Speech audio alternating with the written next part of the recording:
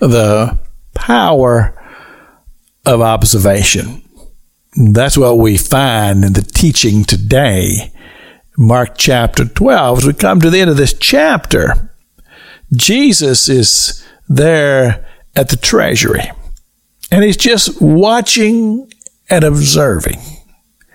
And he talks about, he sees these people come in that have riches, and it's written all over them.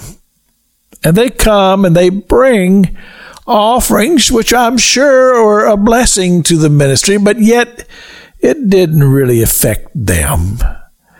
And you say, well, why did they even do it? And we don't really know. But the question that I brought forth yesterday was that, do we love the ministry? And do we love the gospel to the point to where we would be willing to sacrifice to give that the gospel would go forth? Well, here's the thing. He sees a little woman, and she comes in, and she gives, he says, of her penury, of her poverty.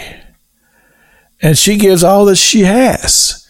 In other words, she's going beyond just say, well, I'm just gonna give a little so that I can appease my conscience, or for whatever reason people do what they do.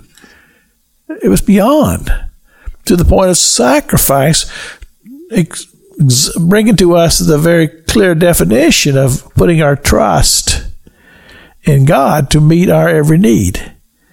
And so, as Jesus used this as a teaching point about sacrificial giving and a lesson in faith, believing that God will return that which we have given to the point to where he will sustain us, these are all wonderful teachings and concepts that are brought to us through the pages of God's Word. But I think it even goes even farther than that. And I think it has to do with the calling in all of our lives that has to do with the very testimony of our heart, mind, and soul of what God has birthed in our spirit that he would have us to be involved in for kingdom work. You see, here's the thing. It's a shame to me when you see a ministry, first of all, if it's not focused, or if it's not able to accomplish its goals because of the lack of substance.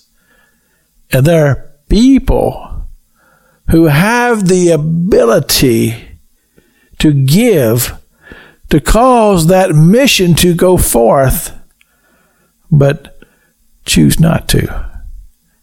You see, the expansion of the borders of God's kingdom should be top priority in the life of each individual, in the life of the church, and in the life of the kingdom. Because Jesus has called us to go and to proclaim the gospel to the world. This is Pastor Jack King with the gospel on the radio broadcast.